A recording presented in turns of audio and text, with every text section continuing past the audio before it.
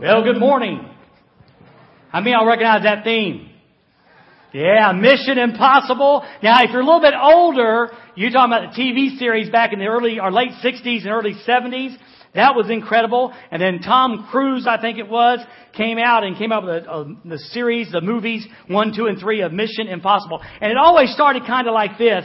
It started out with a guy named Mr. Phelps. Usually it'd say, good morning, as a tape recording. Good morning, Mr. Phelps. And then it would go into the scenario, the situation that was in the world to begin with that. And then it would go and say, your mission, Jim, should you decide to accept it. And then go to a brief explanation of the mission and what they were to do. And then these terrible words. As always, should you or any of your IM force be caught or killed, the secretary will disavow any knowledge of your actions. And then it said this tape will self-destruct in 5 seconds. Good luck, Jim. Remember all that? Wasn't it cool? I mean, as a kid, I remember the thing catching on fire and how cool that was. Well, did you know that we are on a mission?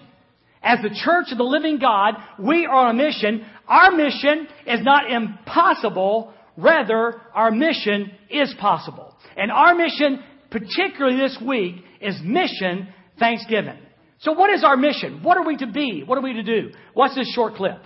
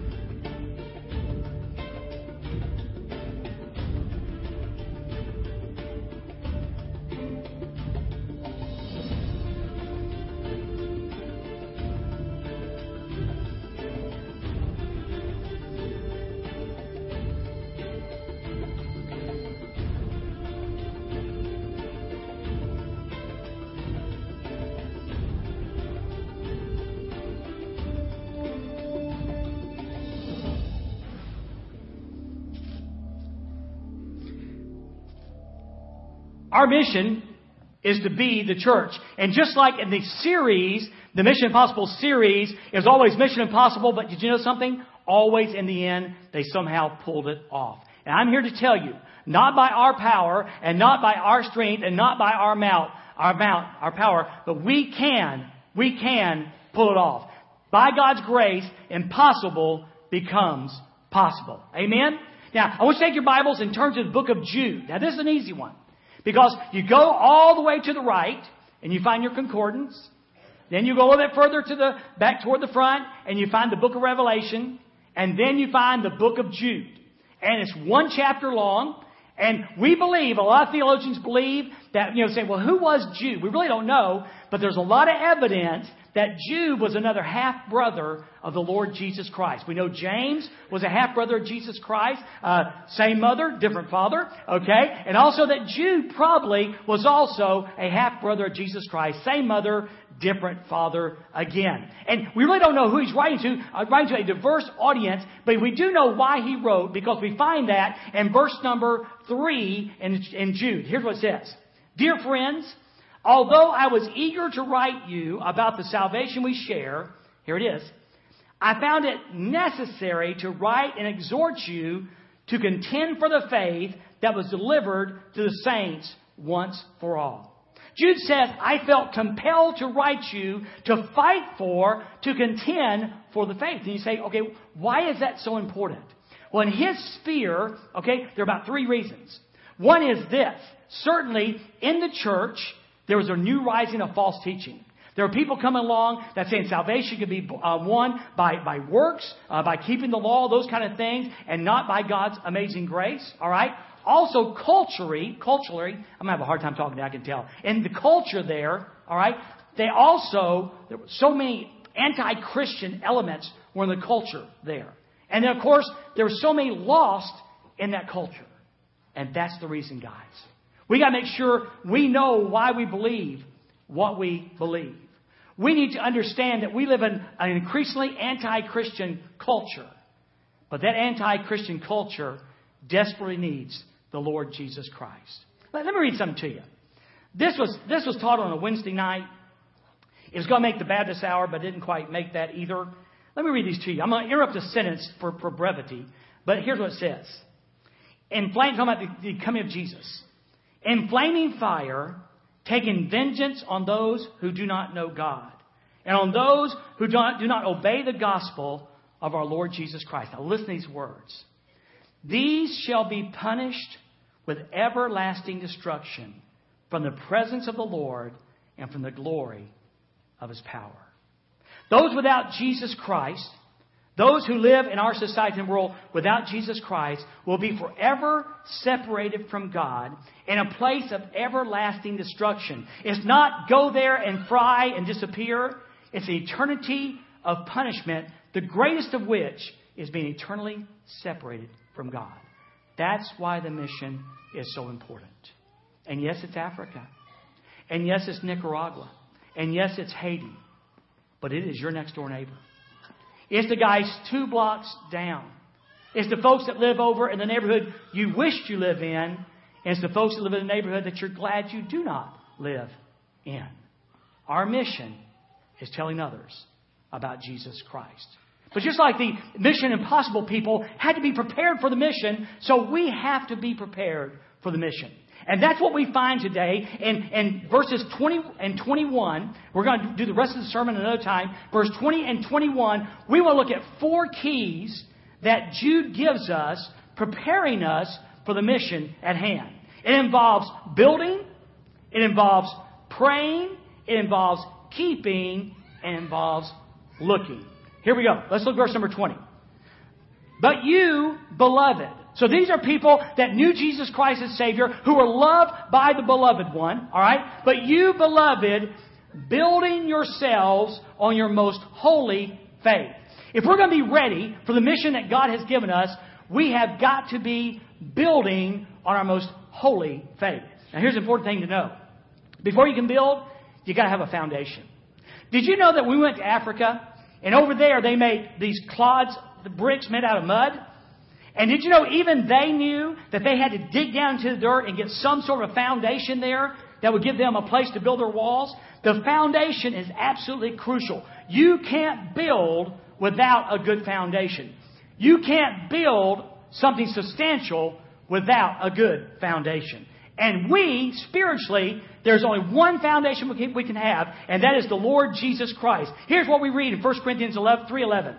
For no foundation, how many? No foundation can anyone lay than that which is laid, which is Christ Jesus. Now the worrisome thing is that in our culture, there are 2 big ones that we want to make foundations that cannot be. First is morality. I am a good person. I am a good person. We live in a culture today that most people would say, I am going to heaven because I am a good person. Morality is not a foundation you can build on and make it to heaven. Morality will lead you straight to hell. But here's what's tougher. The second one is religion. We live in a culture today that says if my name is on a roll, if I've been ducked, if I prayed a prayer, if I did something religious like that, if I go to church every week, that equates to salvation. That equates to a good foundation. And it does not. There is one foundation, and that foundation is the Lord Jesus Christ. We point to it every week. It's what occurred on this cross 2,100 years ago. The fact that all of us had sinned and come short of the glory of God. That there is none righteous. There is none righteous. No, not one. Now please, you believers in Christ, would you grab that? Would you go back to the day you accepted Christ and understand? Because we forget, the more spiritual we get, we have a tendency of forgetting what we were before we were saved. We were totally depraved. We had nothing we could bring to God's table. We were lost. And because of that, because we couldn't bring, God took the initiative. And before the foundation of the world was laid, He made a plan. A plan where Jesus Christ would become flesh, live a sinless life, and because the wages of sin was death, meaning spiritual death and physical death, He went to the cross. What a great plan. He willingly died physically, but He died spiritually on that cross, where He who knew no sin became sin for us, that we might become the righteousness of God. You've got to get that. That's how we can stand up here today and say, hey, listen, no matter what you've done, no matter where your life is right now, I'm here to tell you that God loves you, and by His grace, you can have forgiveness of your sins. You can come to relationship with Him. Not because of what you've done or haven't done, but because of Jesus Christ, God's love and His grace. And if you're a believer in Jesus Christ today, that is your foundation. But get this, you got to build on it. You got to build on the foundation. Now, we just came back from a pastor's conference. It really, the annual meeting, Illinois Baptist State Association, and the pastor's conference. And I will tell you this, it was the best business meeting I've ever been in.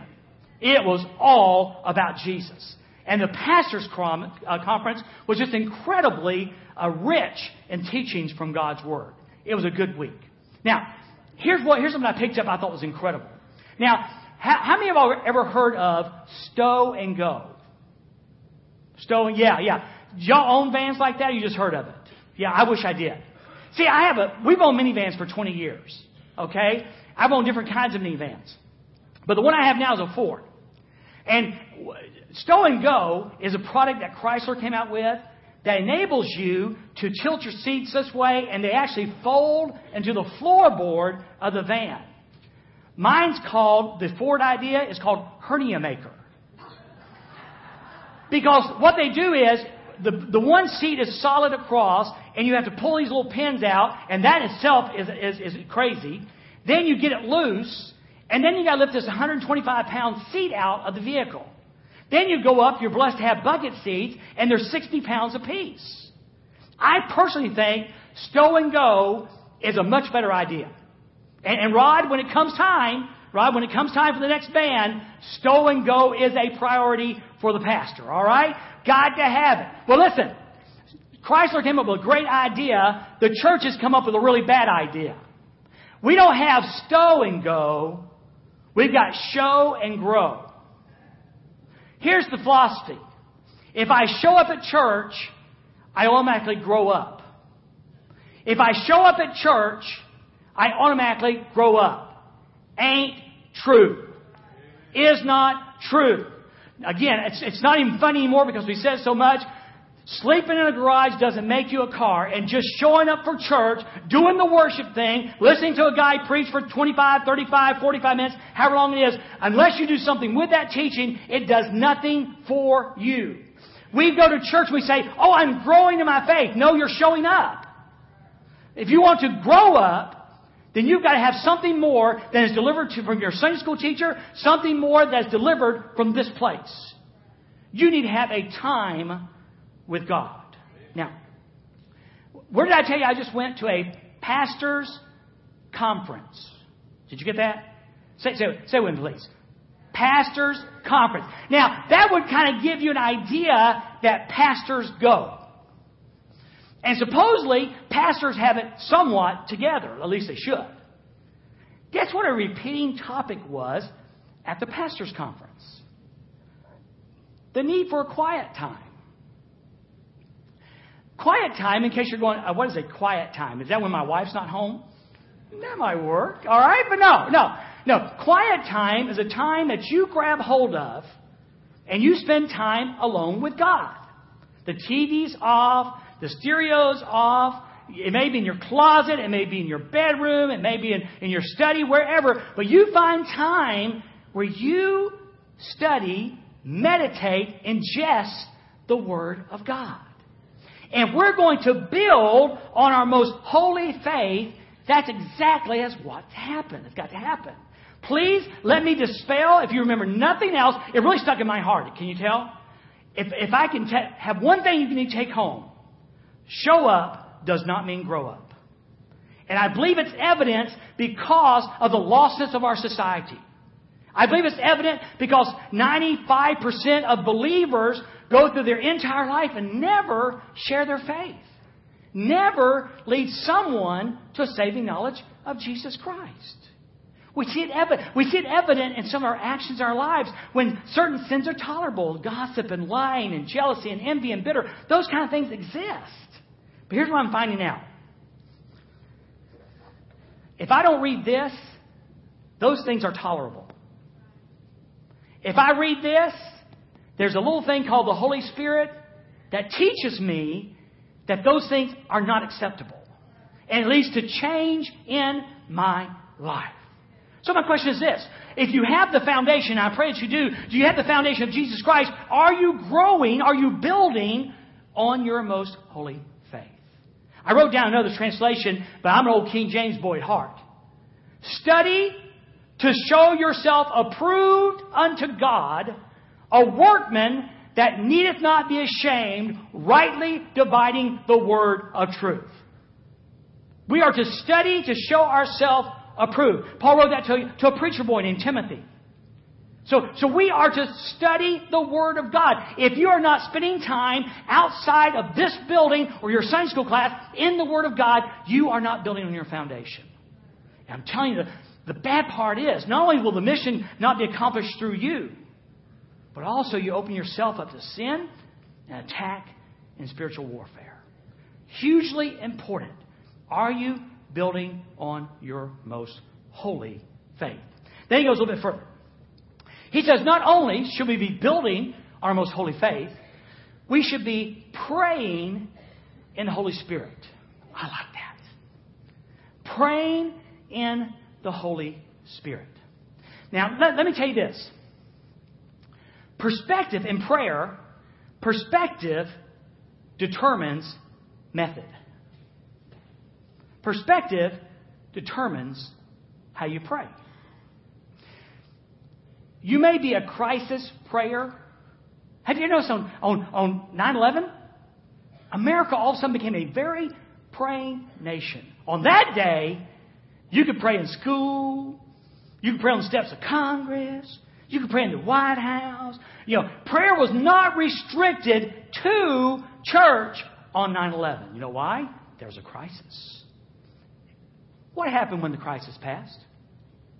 Prayer all of a sudden became very unpopular again.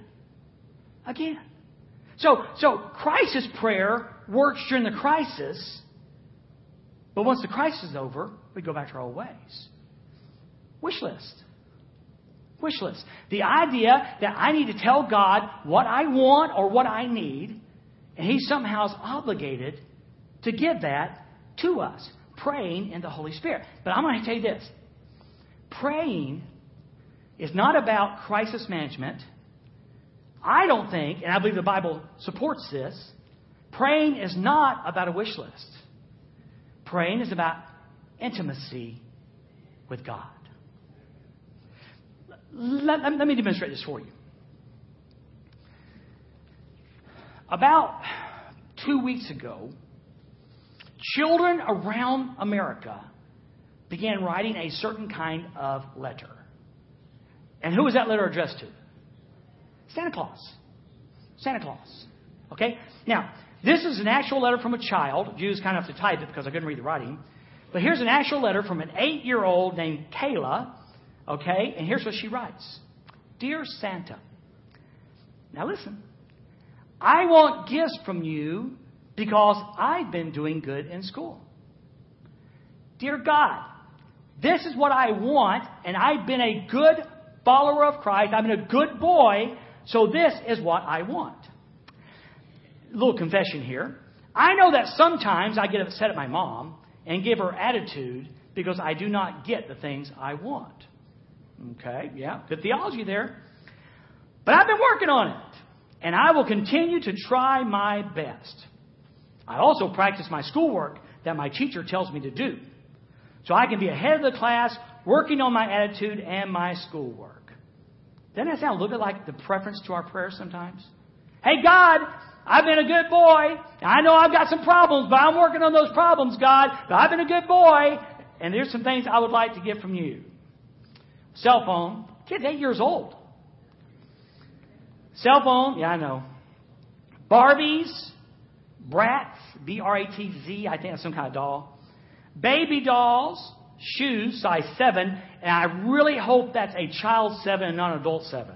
Kid's got big feet if it's a size 7 adult. Clothes, size 14 to 16. Maybe she is a big kid. Jewelry, a bedroom phone, purse, and a fan that changes patterns and colors. Love, Kayla. That's how a lot of believers pray. Hey, God, I've been a good person. Hey, God, I've done this. Hey, God, I've done that. But now take that letter from Santa and put it aside and compare it to a love letter. There's all the difference in the world. I asked Jesus permission to read something from her to me. I believe this was written last March when I was in Africa and I found it in my suitcase. Father, I pray you guide Dwayne as he travels with your mission in mind. Help him remember your plans for him and for good and not evil, to give him a future and a hope. Fill him with the knowledge of your will and all wisdom and spiritual understanding, that he may have a walk worthy of you, fully pleasing you, being fruitful in every good work and increasing in the knowledge of you. May he go with leading from your Holy Spirit and not walk in doubt and fear of what may happen.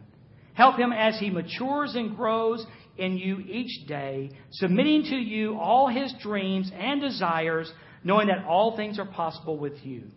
Give him your dreams, your goals, and desires, and show him how to conduct himself in a way that always invests in the future you have for him.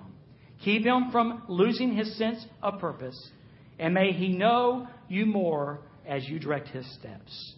I will miss you so much, but bless you in your mission. You are the light and the anchor in my life. I will be awaiting your return and praying with and for you much every day. I love you so much and pray God's hand direct your every step and thoughts. Your one and only, Judy. Do you see the difference? Do you see the difference?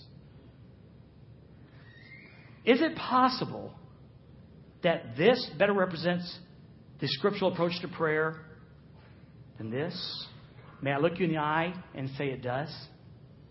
In fact, listen to what Jesus said in what Paul said in Romans chapter 8, verse 26 through 27. Likewise, the Spirit, praying in the Holy Spirit, likewise the Spirit also helps in our weaknesses. Aren't you glad? Come on, aren't you glad? You guys are out there sitting going, I wish I had a wife like that. Dude, you do. You just don't know you do. The Spirit is a helper. We want to run from the Holy Spirit because of the charismatic movement and tongue. The Holy Spirit, one, is part of the Trinity, and two, as a believer, He lives in you, and He is your helper. Now watch this. Watch. Now watch. Now, time out. I used to teach this. I taught this to you. And here's what I'd say sometimes. I'd say, this Scripture talks about times when we just don't know how to pray. Now, implying there's times when we do know how to pray. But that's not what Paul writes. Listen to what he says. For we do not know what we should pray for as we ought. He didn't say sometimes. He says, as Christians, we have a real difficulty determining how we are to pray. And it's true. Look at your prayer list. When our job's threatened, our first words out of our mouth is, God, save my job. What if God's got a plan for you to lose your job? What if there's an illness and we just assume, God, because you're so good, God, we pray for this healing. But what if God's will is to be fulfilled in a different kind of healing? It's huge. That's why Paul said, praying in the Holy Spirit, not just praying. Praying in the Holy Spirit. Watch this. For we do not know what we should pray for as we ought, but the Spirit Himself makes intercession for us with groanings which cannot be uttered. Wow, we don't have time to even go there. But how incredible it is that the Holy Spirit is praying on our behalf with thoughts and words and languages we can't even begin to think about.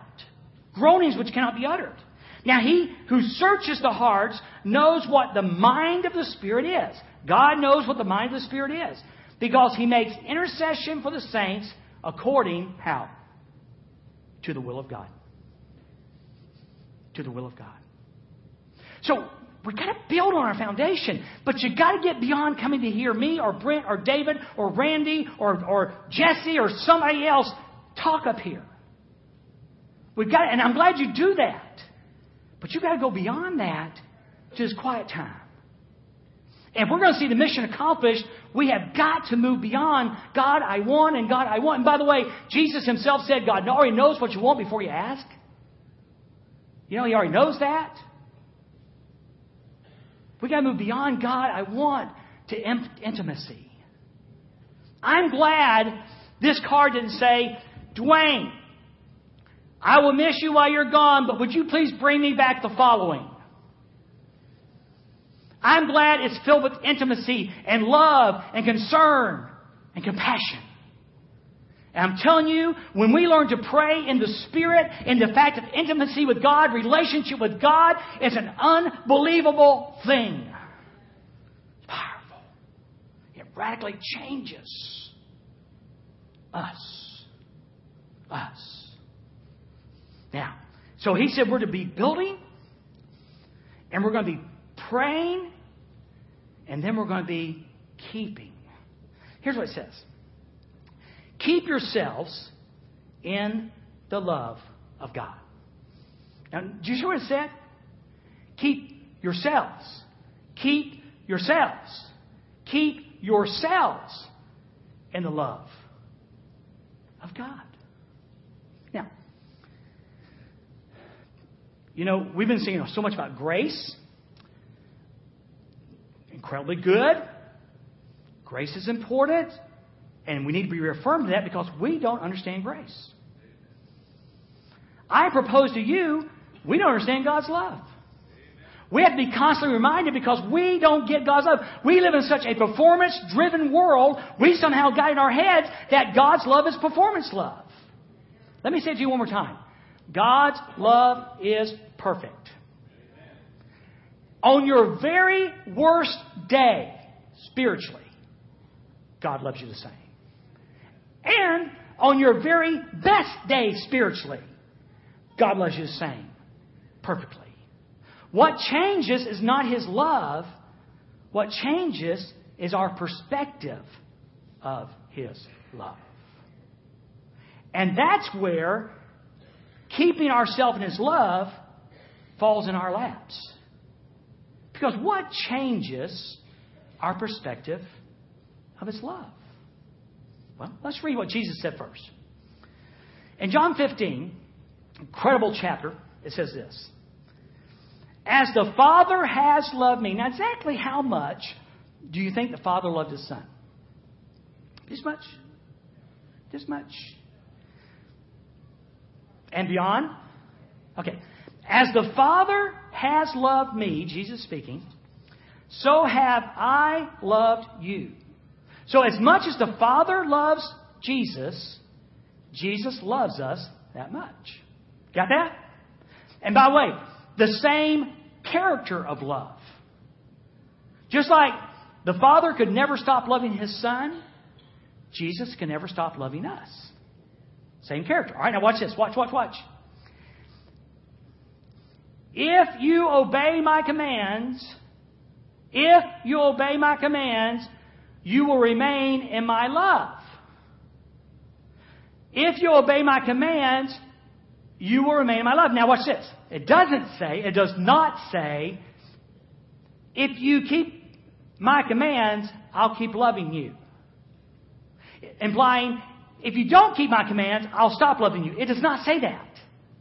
It says, if you obey my commands, you will remain. You will, I think one translation says, abide. You will stay in my love. Just as I have obeyed my Father's commands and remain in His love. So how do you keep in His love? Obedience. He doesn't love you any differently. But your perspective of His love will change. Come on. Performance love produces guilt and fear. Sin produces guilt and fear. It's just the truth. Can we go to the garden? Can we go to the gardens? Let's go back, Genesis 3. Everything's perfect. Adam and Eve have got it made. No sin, nothing. I mean, it's just perfect. Satan comes in and says, did God really say? No, God didn't really say that. You won't surely die. God said you'll die because He knows if you eat that tree, then you'll be like Him, and He wants you to be like Him. And she looks at the tree and eats judges it good and eats the apple, gives it to Adam, and he eats the apple. And they make fig leaves to cover their nakedness because they realize their nakedness. And then the afternoon comes. Adam, where are you? We're in the bushes. Now, by the way, God knew where Adam was. He wanted Adam to understand where he was. We're in the bushes. Why are you in the bushes? Oh, well, because we were naked and we were afraid. Sin produces guilt and fear. Sin produces guilt and fear. So many of you, and this pastor, so often live in guilt and fear because of disobedience. And God loves me the same. I want to say it a dozen times. God loves me the same. But my perspective of love changed. How could anybody love me? How could God love me? How could God love me when I live like this? And we feel worthless. Feel like a loser. And Satan just goes and smiles. Let's go to the other garden. Here we have the Son of God. Told the boys, pray with me. He goes a little bit further. He says, God, Father. Actually, he says, Abba, Father, Daddy. If there is any way for this cup to pass from me. But nevertheless, what? Not my will be done. Facing a very difficult situation. Do you see any guilt? Do you see any guilt because he said, if there's any way?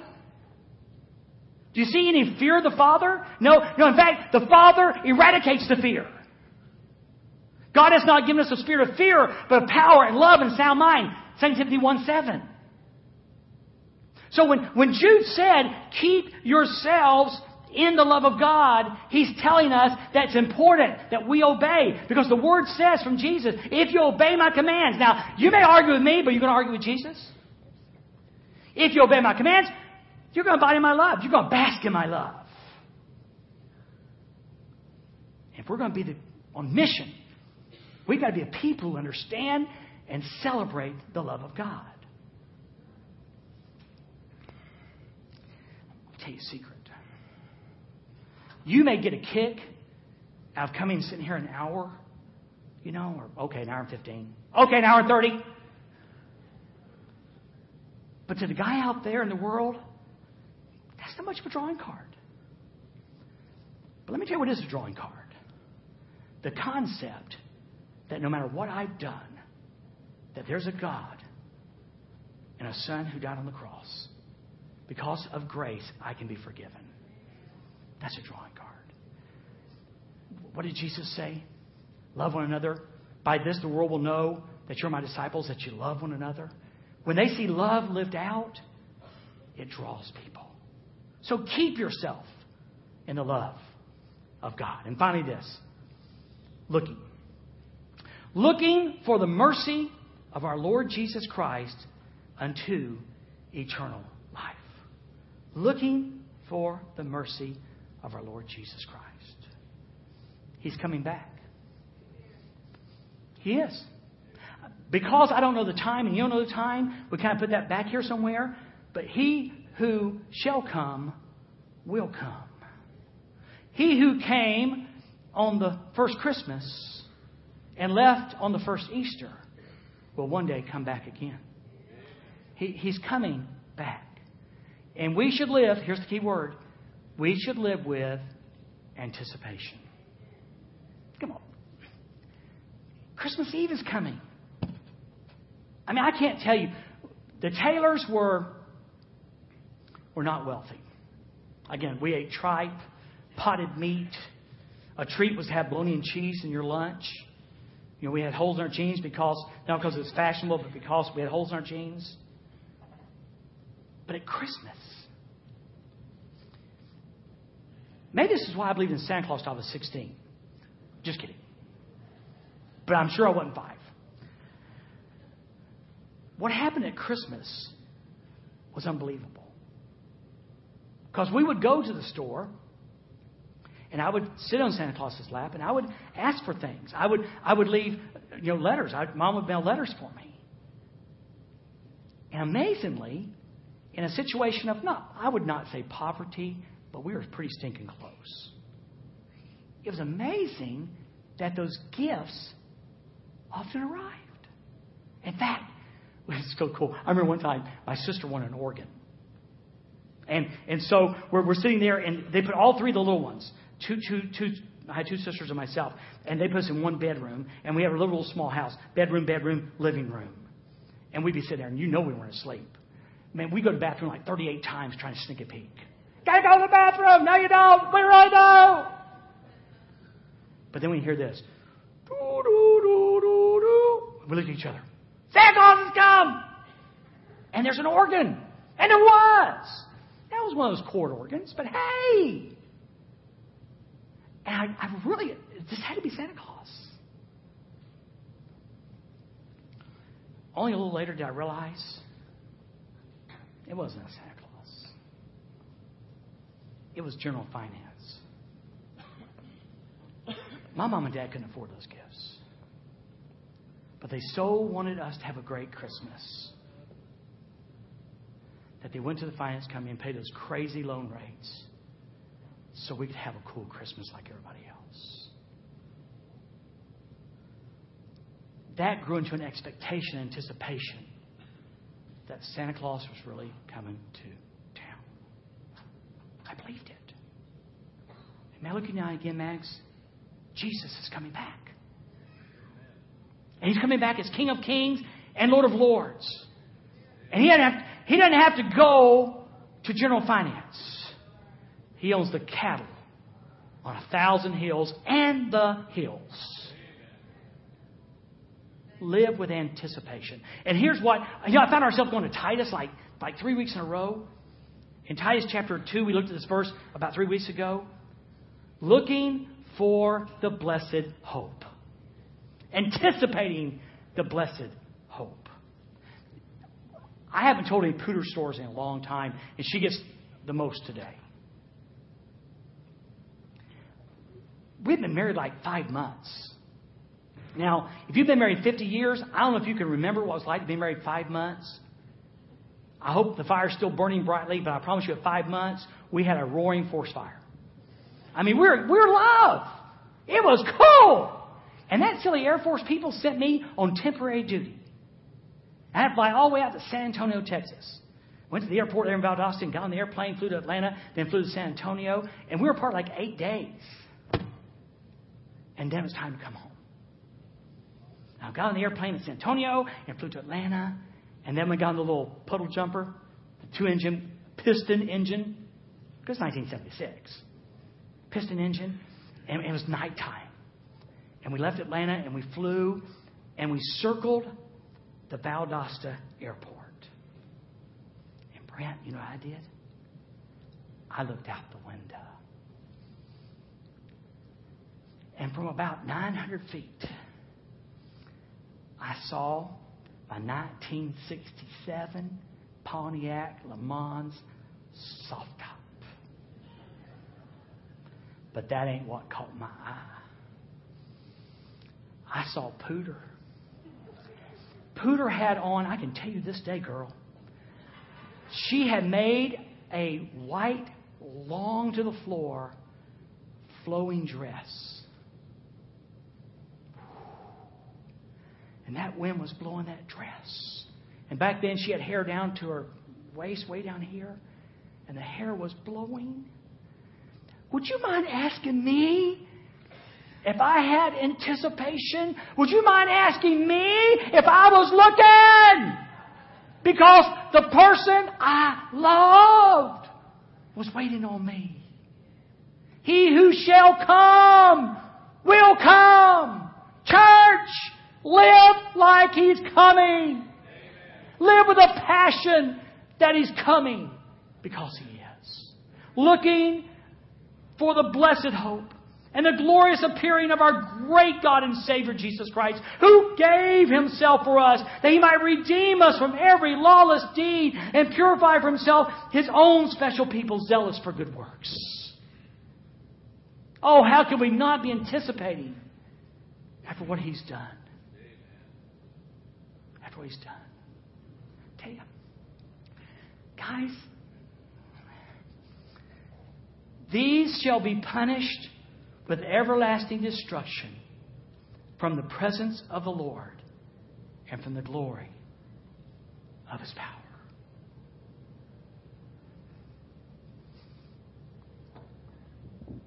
I know for certain there's a couple of guys in my alley who are lost. I think the guy behind me, I don't know. He's a really good guy, but I don't know. There's a guy that lives over here now that had a stroke and moved from Chicago, Brent, all the way down to here, knows nobody. And those are some people that, those are my choose five. Well, y'all did choose two. You can break the rules. Because I don't know if they're going to be eternally separated from God. But I know this. I don't want them to be. And God doesn't want them to be. Yes, we'll go to Haiti and Nicaragua and Africa. And we'll go to Chicago and we'll remember Peggy in New York. We'll remember all those things.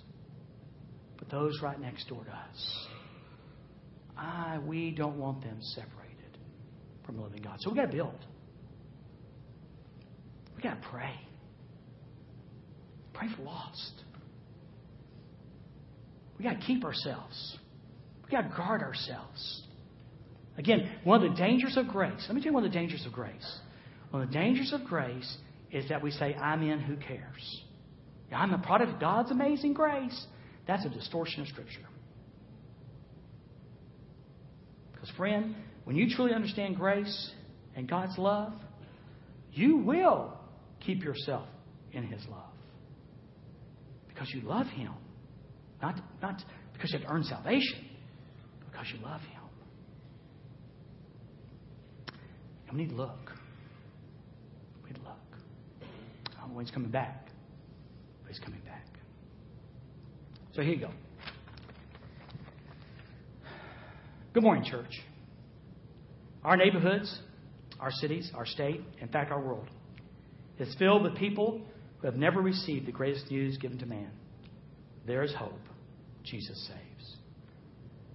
Without Him, they are hopelessly and eternally separated from God. Your Thanksgiving mission, church, and you must accept it, is to live in such a way that you are salt and light, a Jesus magnet, drawing people to Him. This week, this Thanksgiving week, show people why you are thankful, especially on Black Friday. As always, should you or any of your brothers and sisters be persecuted or killed, the Lord Jesus Christ will never leave you or forsake you. However, or hopefully, this sermon will not destruct in 5 seconds. Will you bow your heads, please?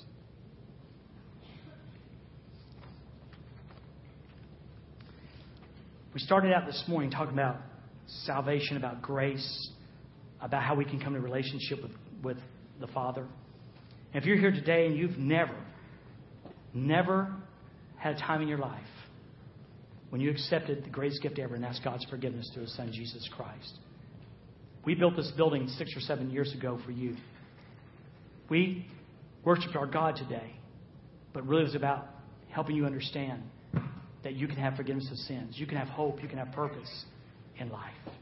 My friend, Brother Brent, will be staying down front here in just a moment. Now, I'm going to have everybody bow their heads, so it's just you and him. Just you and him and God. And if you're here today and you'd like to know how you can have your sins forgiven, how you can have hope and purpose in your life, frankly, how you can go to heaven when you die, Brother Brent, some friends we have down here would love to share that information with you today.